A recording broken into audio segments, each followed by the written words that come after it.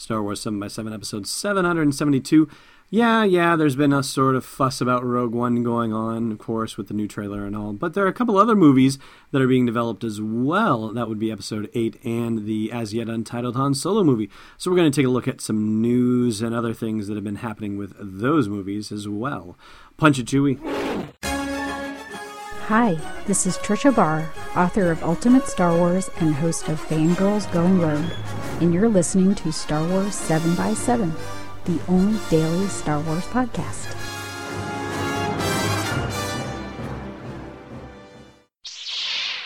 Hey, Rebel Rouser. Welcome to Star Wars 7x7. I'm your host, Alan Voivod, and Episode 8 has finished filming, and the entitled Star Wars Han Solo movie has not yet begun filming and will not begin filming until probably sometime in the beginning of 2017. And so we are in a bit of a bubble, as it were, because we've got, not a heck of a lot going on exactly in the production situation sense. Yeah, sure, Rogue One reshoots are supposed to be happening and all that stuff, but a lot of what's going on now is either post-production or pre-production on Star Wars movies, and that is about it. No real active filming situations happening. Again, of course, reshoots being an exception to that. And doesn't it seem a little shocking that Episode 8 is completed filming already?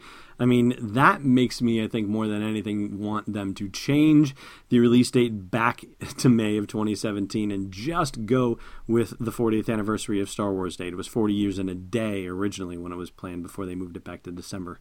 Guys, you can do it. I think you can do it. I think you can get it ready for us in May. I believe in you. I believe you can surprise us. So please, consider not making us wait an additional 7 months if you can. That's just, my plea, and maybe it'll fall on deaf ears, but you never know. If you don't put it out there, then what do you got?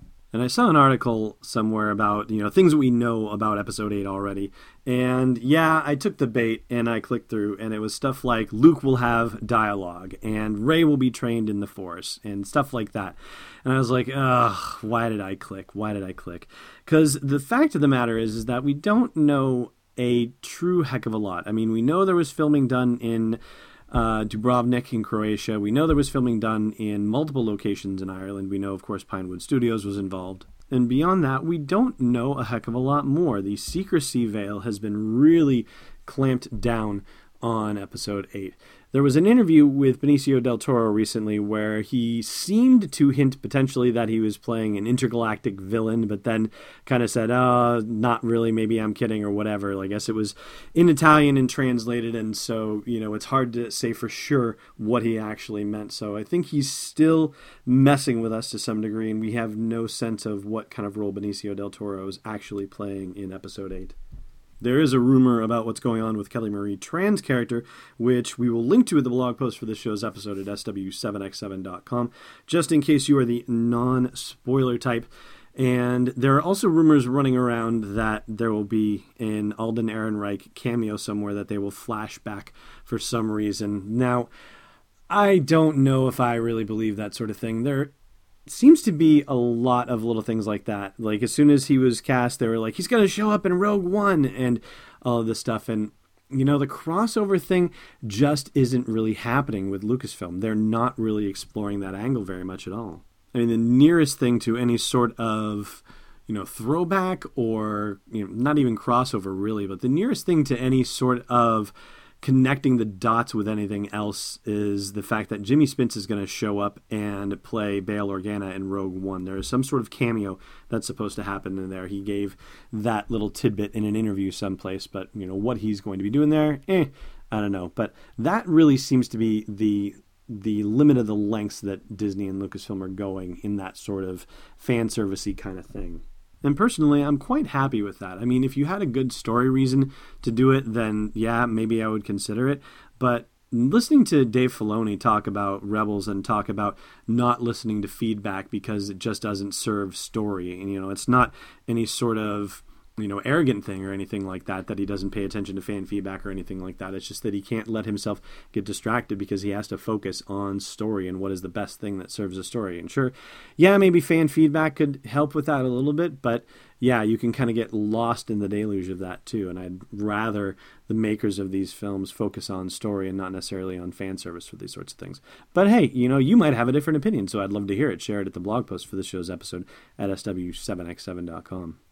On the Han Solo side of things, they're still in the middle of casting, and there is a rumor going around that they are casting for a young Lando Calrissian, that casting agents are trying to fill a role referred to as Chance. This was a pretty thinly sourced report, at least when I saw it, and we posted something about it on our Facebook page and asked for feedback on it to see, what you guys thought about that. It's something I would certainly love to see, and quite honestly, like the best thing I can think of is an after credits scene where you see the Sabak game where Han Solo wins the Millennium Falcon from Lando. Like that as the ending of the movie post credits, I think would be absolutely fantastic. And there's another report on sources saying that they are down to just a few last candidates for a strong female lead for the Han Solo movie, and the rumor right now is that none of them are Caucasian. Now, we're certainly seeing a trend toward greater diversity in the cast members in the Star Wars movies and, of course, in the expanded universe of novels and comic books and whatnot.